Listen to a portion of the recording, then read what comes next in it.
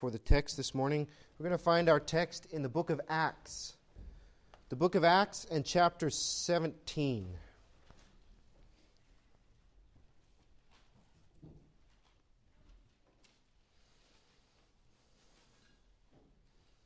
We're going to look in Acts chapter 17. We're going to begin in verse 16 and we'll read down through the end of the chapter.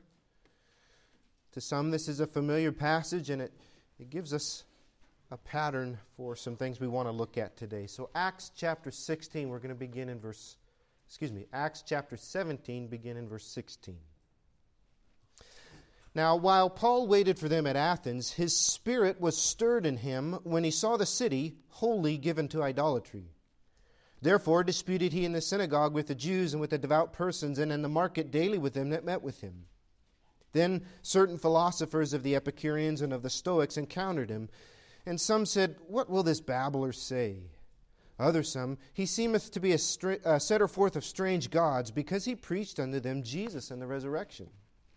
And they took him and brought him unto Areopagus, saying, "May we know what this new doctrine whereof thou speakest is?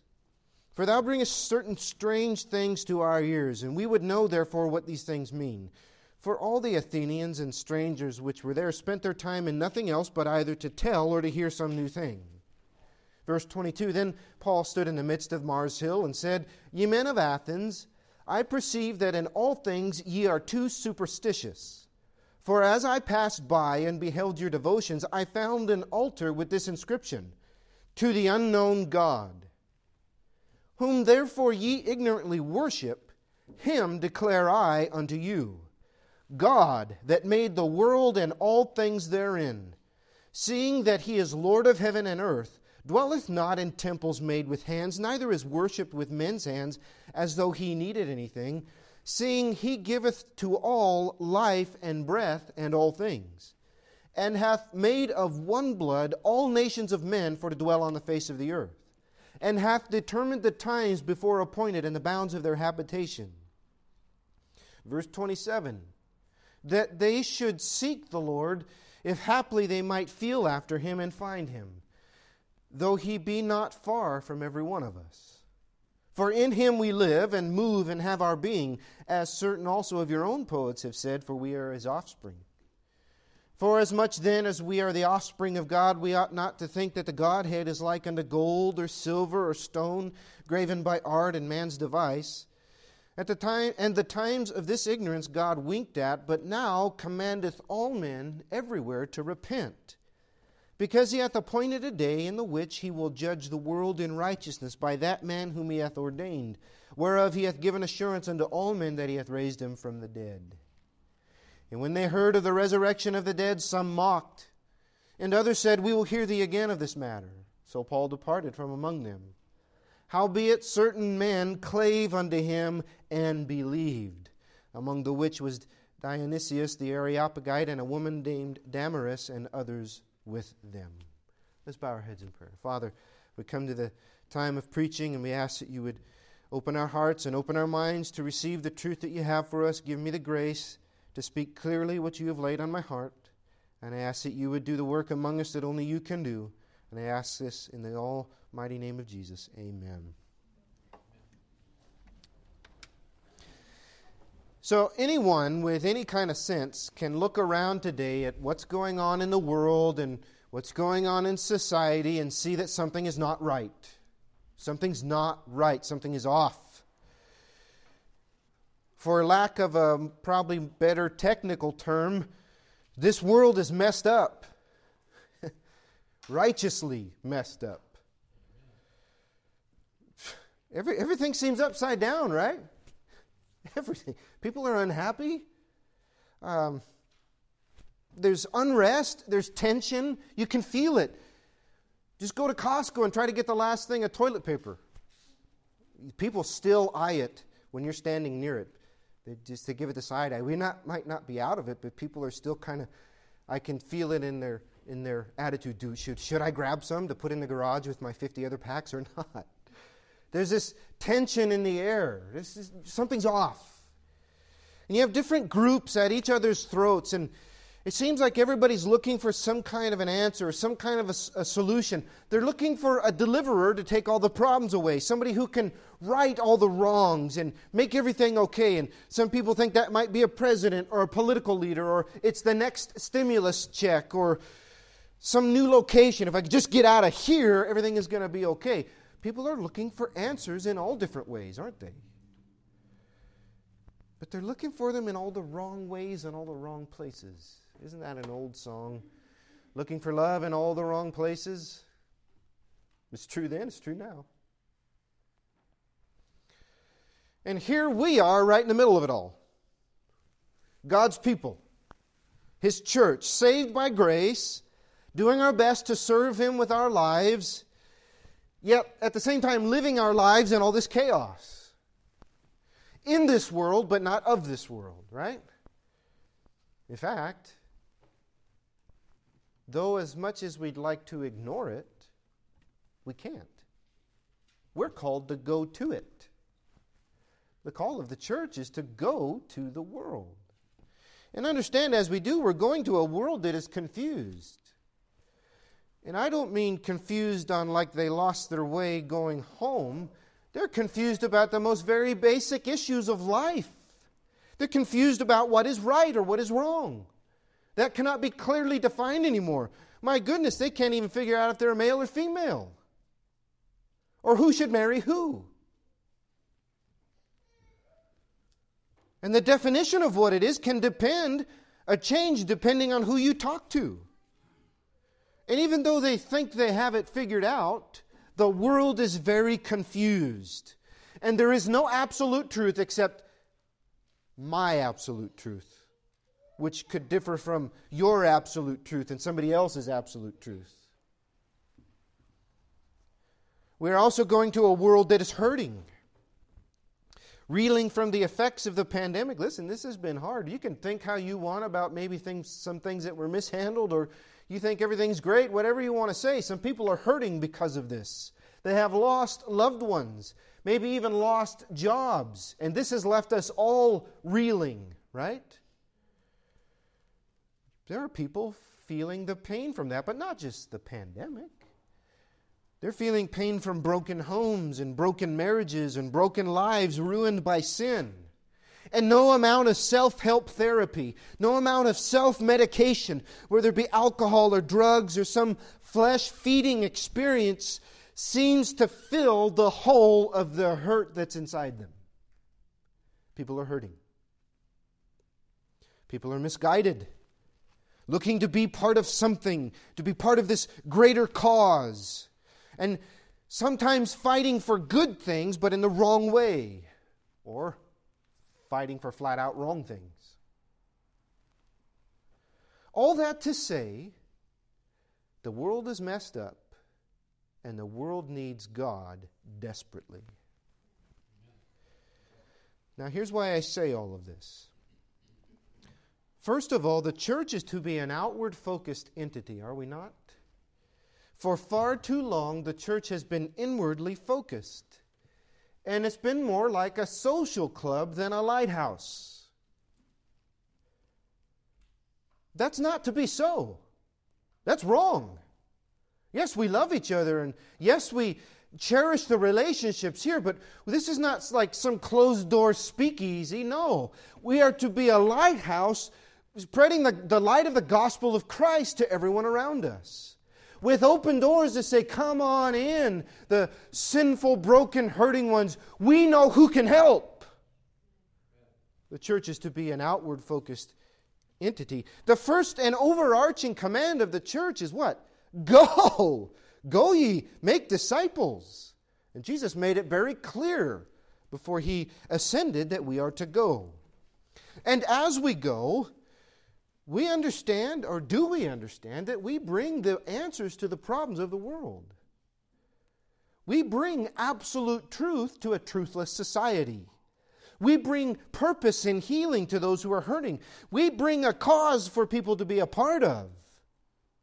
And that does not happen by blending in. Like when we walk out the doors, I'm going to say the same things. I'm going to look as inconspicuous as possible because, God forbid, somebody might ask me what I did on Sunday. And I might have to tell them, I went to church. Because I don't want to hear that you did what? Why would you go there? I don't want to hear the ridicule, so I'm going to blend in. Change to the world does not happen that way, beloved. It happens by us being who we are and being so boldly. A lot of this that's in my heart stems from a conversation I had with Brother Winkleman, I think it was last week, that there are so many people changing, even so-called churches, just changing to fit the narratives of the day and backing off on the truth of marriage or backing off on the truth of this or salvation or that, whatever it is, to try and to blend in and be friends with the world that is confused and messed up. And we don't do that. We don't lift the hem of the skirt of the church to try to draw the world, if you understand that statement. No. We proclaim God and His truth.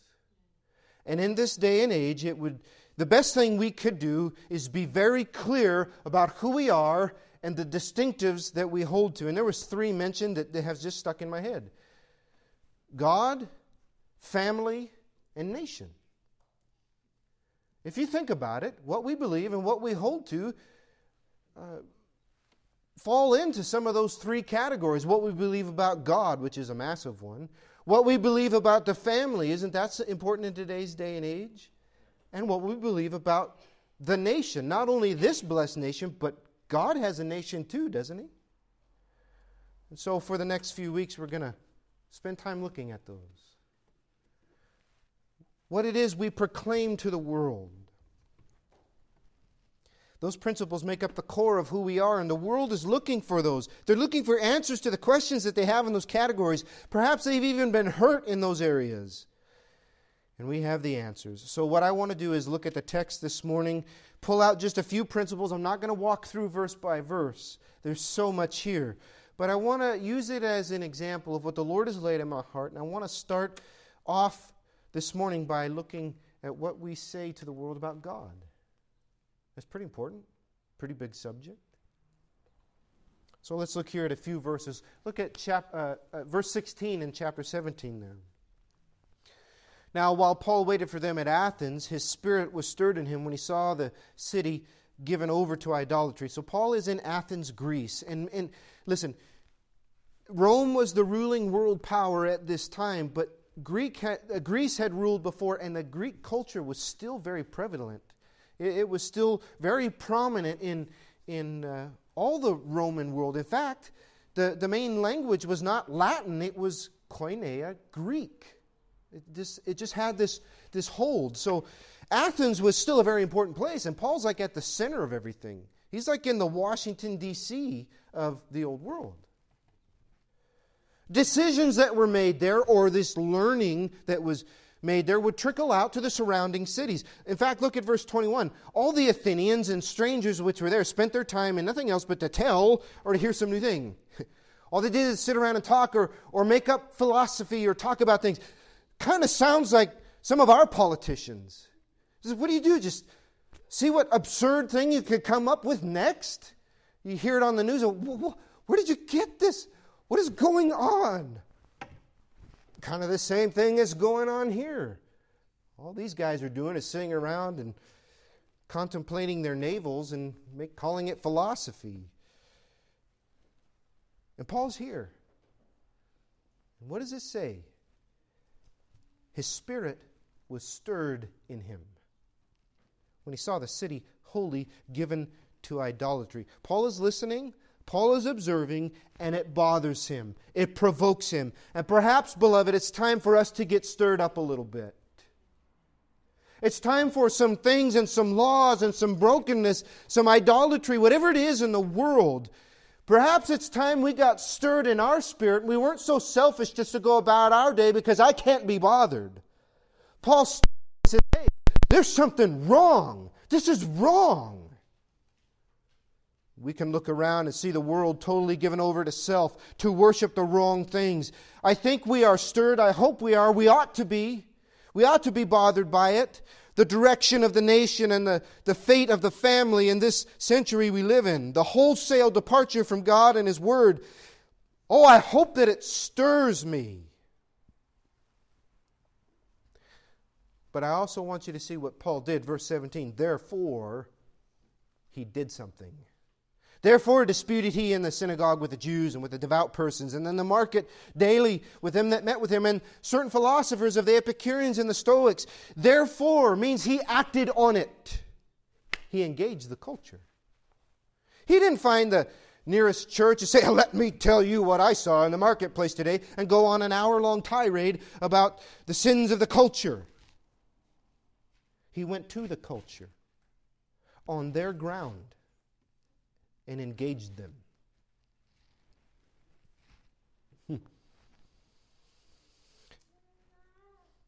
Do we? Or does that scare you to death?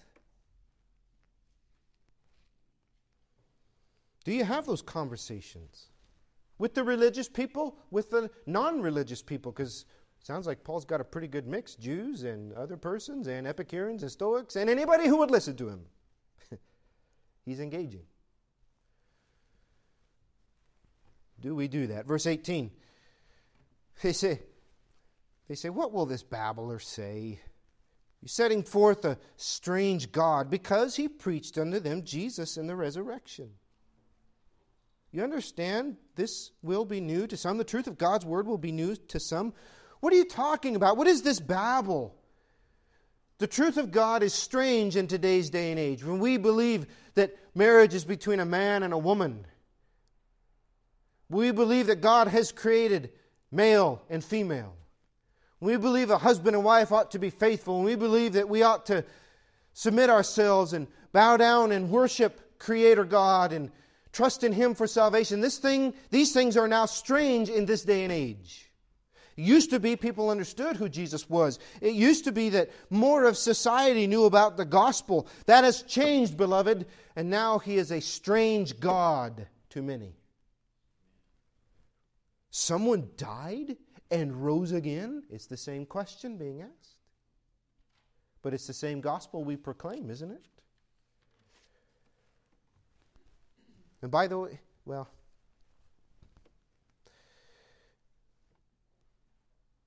it might be strange, but it is what people need, isn't it? And do we back down because we're a little scared of what they might say? Can you imagine if Paul did that? Oh, it sounds strange. I'm sorry. Well, I didn't want to offend you. Maybe you should think about it. Jesus is a really cool guy, but if you've got your Zeus and you've got your whatever, go ahead and roll that, but you really should consider mine. So have a nice day, bro. We'll see you. Paul didn't back down. You call me a babbler, you can call me strange, but you're going to get the gospel. And maybe we ought to have that same mindset. I don't care if you think I'm weird because I say godly truth, but you're going to hear it because you need it. Right? That's what this world needs. We ought to move forward. Remember that? That's our theme for this year. We ought to move forward fearlessly. Fearlessly with the truth of God. If we're going to have an impact to see people saved, we're going to have to go fearlessly, believing the truth we preach, engaging them with the truth. And I just want you to see just a couple of ways Paul presents it here that we ought to pay close attention to. So look in verse 22. So he stands up on Mars Hill. That's like this big arena kind of thing. You could still see it. I believe the ruins are still there. You can look it up. I'm sure it was full of all these big brains and normal people and anybody who wanted to hear him. So he stands up there, and look what he says. You all are way too superstitious. You men think you're religious, and you're not. Listen, just understand, there's a lot of faith in the world. There's a lot of faith in the world. There's just faith in the wrong things. There's a lot of people that worship stuff. Man has an innate need to worship, so we worship something. Make no mistake about it. We just worship the wrong things, whether it's self, success and money, our own health, or political leaders and social justice and whatever else it may be. The world is very religious. They're just wrongly religious. Does that make sense? And this altar inscription that he says in verse 23, for I passed by and saw you have an altar that says, to the unknown God. They're just trying to cover all the bases. To the God we don't know, or to the God who is unknowable. Just in case we missed it, we're going to put an altar up. And Paul comes right along and says, you know that unknowable God, or the God that you don't recognize? Hey, I know Him. He is God, and I'm going to declare Him to you. It's not just a name to throw out at prayer time when you need something, or to bless the food, or to use as a curse word. No, Paul says, He is God. In fact, look in verse 24. God that made the world and all things therein. He just starts right out of the gate, declaring who God is. Is that not who we declare today?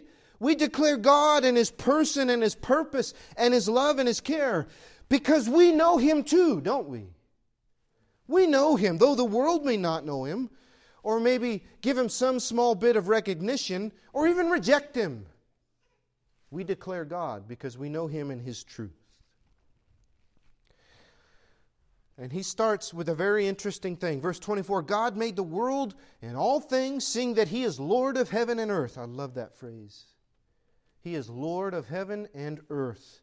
And He dwells not in temples made with hands, neither is worshipped with men's hands as though He needed anything, seeing He giveth to all life and breath and all things, and hath made of one blood all nations of men for to dwell on the face of the earth. Has determined the times before appointed and the bounds of their habitation. He starts right out of the gate with the very simple fact of creation. There's no long apologetics here. There's not trying to prove the existence of God. He just goes right at it with a statement of fact. God is the Creator and He made it all. Maybe we ought to be bold like that. God made it all with the word of His mouth. He brought everything from nothing. We did not make up God. We are God-made. We are God-made, and we are to worship Him. He is the Creator who is to be worshipped, the Lord of heaven and of earth. Boom, right out of the gate, He states the truth of the great I Am, that He is, and He is God. And when we go to this world, that's message number one. Yes, God is real, and He is, in fact, God. He is not something that we dictate to or that we make up. He is the Lord of heaven and earth. The one who gives us life and breath and all things. Everything you see is made by Him. All that you have is given by Him. All things go according to His will because He is God and we are His creation. Every one of us. I believe that's important. Every one of us is a creation of God. He says He has made of one blood all nations for men to dwell on the earth. We may take this truth for granted. Oh, praise the Lord, that just turned on. Whew. It's about to melt up here. We may take this truth for granted, but we need to know the importance. I want you to understand the importance of this. I believe that each human being is a precious, treasured creation of God. Psalm 139 says we are fearfully and wonderfully made. Every human being. You know how many questions that answers right there? Is abortion okay? There's an answer. That's a creation of God. Precious, treasured, handmade creation of God. Racism? There's the answer. Though the color of our skin might be different, we are both the same precious, treasured creation of God, fearfully and wonderfully made. That one of a different religion, though he may disagree with me, that one of a different culture, that one of a different walk of life, though we may not agree, we may be worlds apart, in the end, we are both the precious, treasured creation of God. Do you see what kind of peace that brings to the world when you start there? We are all made in the image of God. And there are so many around you that are looking for self-worth. They're looking for it in a cause, or they're longing to feel loved and needed. Depression and suicide is on the rise. The world needs to hear that they are loved and they have a great value placed on them by their Creator who has made them in His own image. And we know this because He told us so in His Word. We bring the absolute truth of God's Word to the world. The Word that tells us what is right and wrong. The Word that tells us the truth on the very basic issues like gender and marriage. The Lord of heaven and earth has spoken to us clearly through His Word. Let's move toward to close. Verse 27. Paul says that they should seek the Lord, if haply they might feel after Him and find Him, though He be not far from every one of us. You see, this Lord of heaven and earth, the God of all creation, is not a God that's far off or unknowable. No. He is one that is near to us, one that can be found, one that has revealed Himself so that we can know Him. He's revealed Himself in creation. You can look around and see the beauty of God's handiwork. But He has revealed Himself fully right here. He tells us who He is. He tells us what we need to know. He tells us how much He loves us. God has not left His creation to run itself off a cliff, but He is near to us, waiting for us to reach out to Him. Oh, beloved, that's love. That's love. In fact, hasn't He reached out to us first?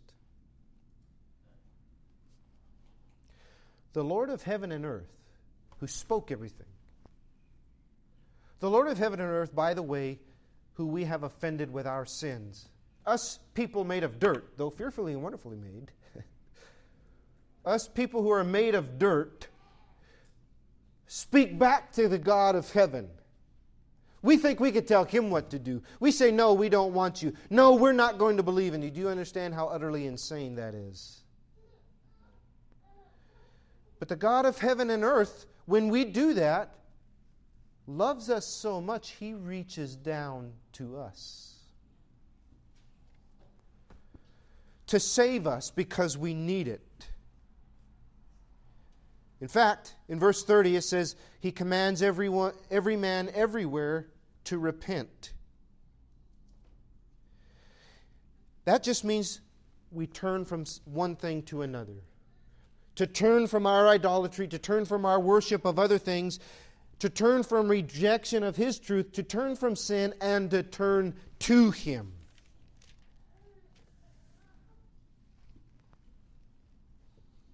Go to Romans chapter 3 if you would.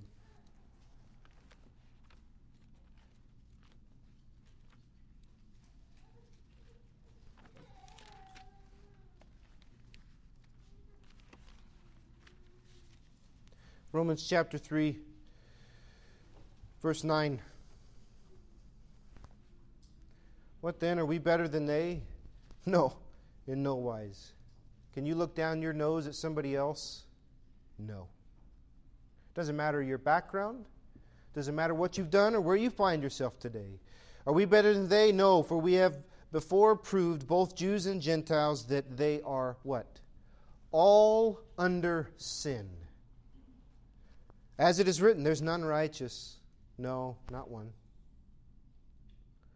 That person you might be thinking about, well, what about great-grandma so-and-so? Nope, not righteous. What about my wife? What about my husband? What about my kids? Nope, not righteous. Not one. There's none that understands. There's none that seeketh after God. They are all gone out of the way. We've all departed. In fact, fast forward to verse 23. All have sinned and come short of the glory of God. That's us as His creation. We have sinned against the Lord of heaven and earth. Whether it's by not doing the things that we know we should or doing the things that we know we shouldn't. Both are just as bad. You may say, well, I don't murder, but do you covet? Well, I don't commit adultery, but do you lie? Do you use the Lord's name in vain? In some way, shape, or form, both you and I have broken the law of God.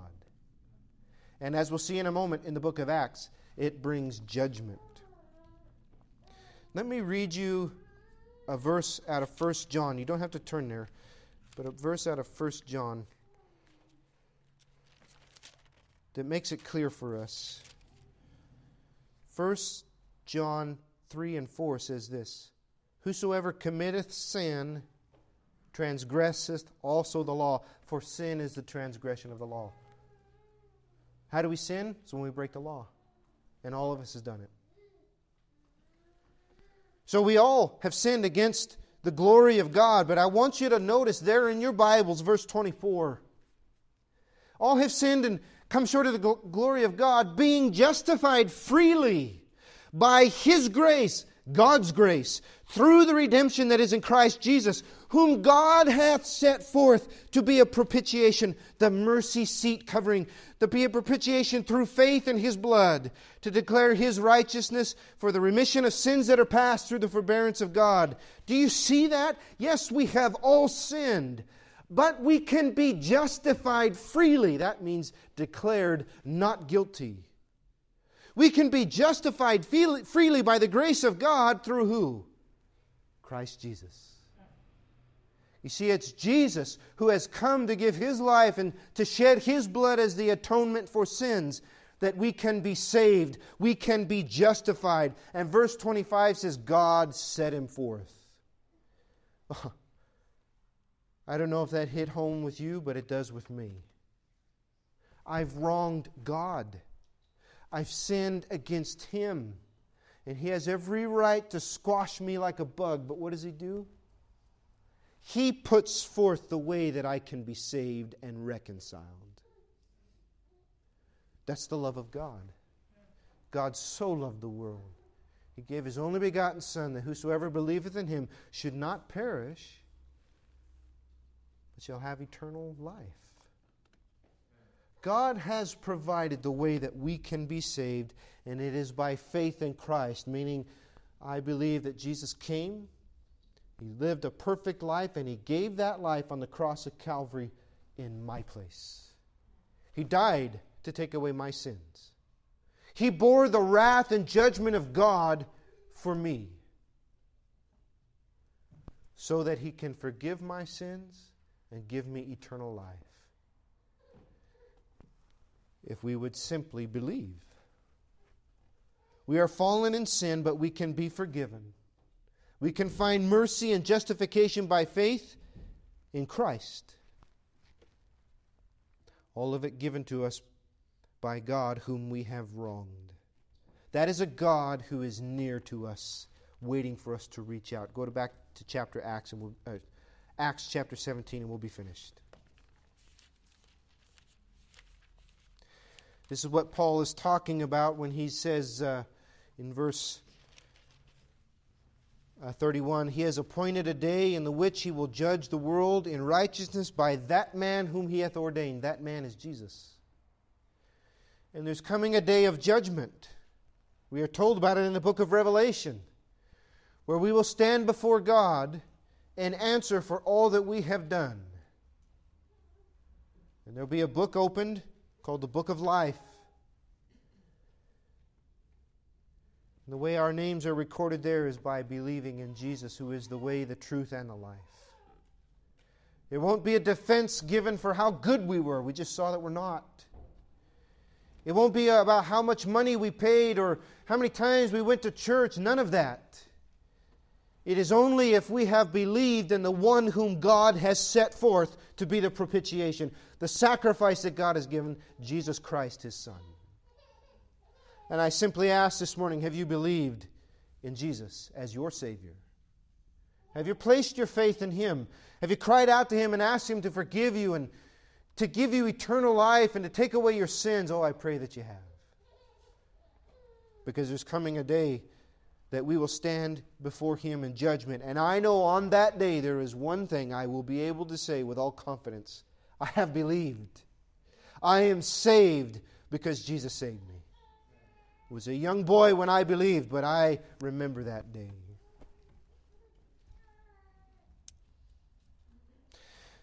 Let's finish with this. That's what the world needs to hear. That the Creator God whom we have wronged has sent salvation to us. there's a lot of other things that we can tell them about living righteously and following what Jesus said, and we'll get to that in a week or so. I'm worried that they often hear how sinful they are and not how much God loves them. Yes, they need to hear that there are some wrong, anti-God laws out there. That they need to hear the sin of the transgender and LGBTQ explosion. And by the way, be careful about picking out your pet sins when lying is just as bad. Let me just say that too. They need to hear the wrongness of these things. But do they also hear and feel the love of God for them? Let them hear that God is real and that He loves them and He has provided the way that they can be saved. And then let them hear it and feel it in us. You know what the world expects Christians to be nowadays? They expect us to stand back and say our little sayings and throw out the one-liners from the safety of our pulpits and never actually get involved in their lives to help. But what did Paul do? He engaged and said, hey, let me tell you about God and let me tell you about the Savior. I pray that the Lord would stir our hearts a bit in this to love the people who are around us that God came to save, to engage the culture that is there, to tell them how precious they are and how loved they are, and that God is waiting for them to reach out so that He can save them. After all, isn't that the call that God has given us? Go ye into all the world and preach the gospel to every creature. Will we do it? We don't have time, but we see there in the end of the passage, some people mock. You know that. Some people will mock. You probably have felt that. They'll brush it off and say, oh, that's fine for you, and look down at you and make fun of you. Okay. But not everyone will. Some will say, you know what, I want to hear about this again. And I've heard many a testimony to where the seeds were planted and the doors were opened, and God took them down that road and later led to their conversion. And some, beloved, will believe. Like those people in the end of verse 34. They heard, they believed, and they clung to the truth. There are those who are around us who are just waiting for the gospel, broken in sin and looking for the answers. Do we go to them? Knowing that God loves them and can save them. I believe we're facing one of the greatest opportunities we have ever faced in our lifetime. The fields around us are white unto harvest, as Jesus says. They're primed to hear the gospel. If we would go to them and be bold and tell them what they need to hear. If we would stop being so self-consumed and hard-hearted, stop trying to blend in and be noticeable, if we would stand boldly as Paul did here and proclaim the truth about God. That the Lord of heaven and earth loves them and He has the answers they are looking for. But we have to go. Will you? Will I? Let's pray. Father, I ask that you take these words, the example that has been given to us, and you would lay them upon our heart, that we would go to the world around us, engage the culture with the truth of who you are and your love and the truth of your word, Lord. That we would be bold in it, at the same time having a heart of love, a heart of compassion for those around us who do not know you. Help me first, Lord, to do that. That I might have a tender heart for those around me. I thank you for all that you've done. I ask that you move among us as only you can, do the work that only you can do. I ask this in the name of Jesus. Amen.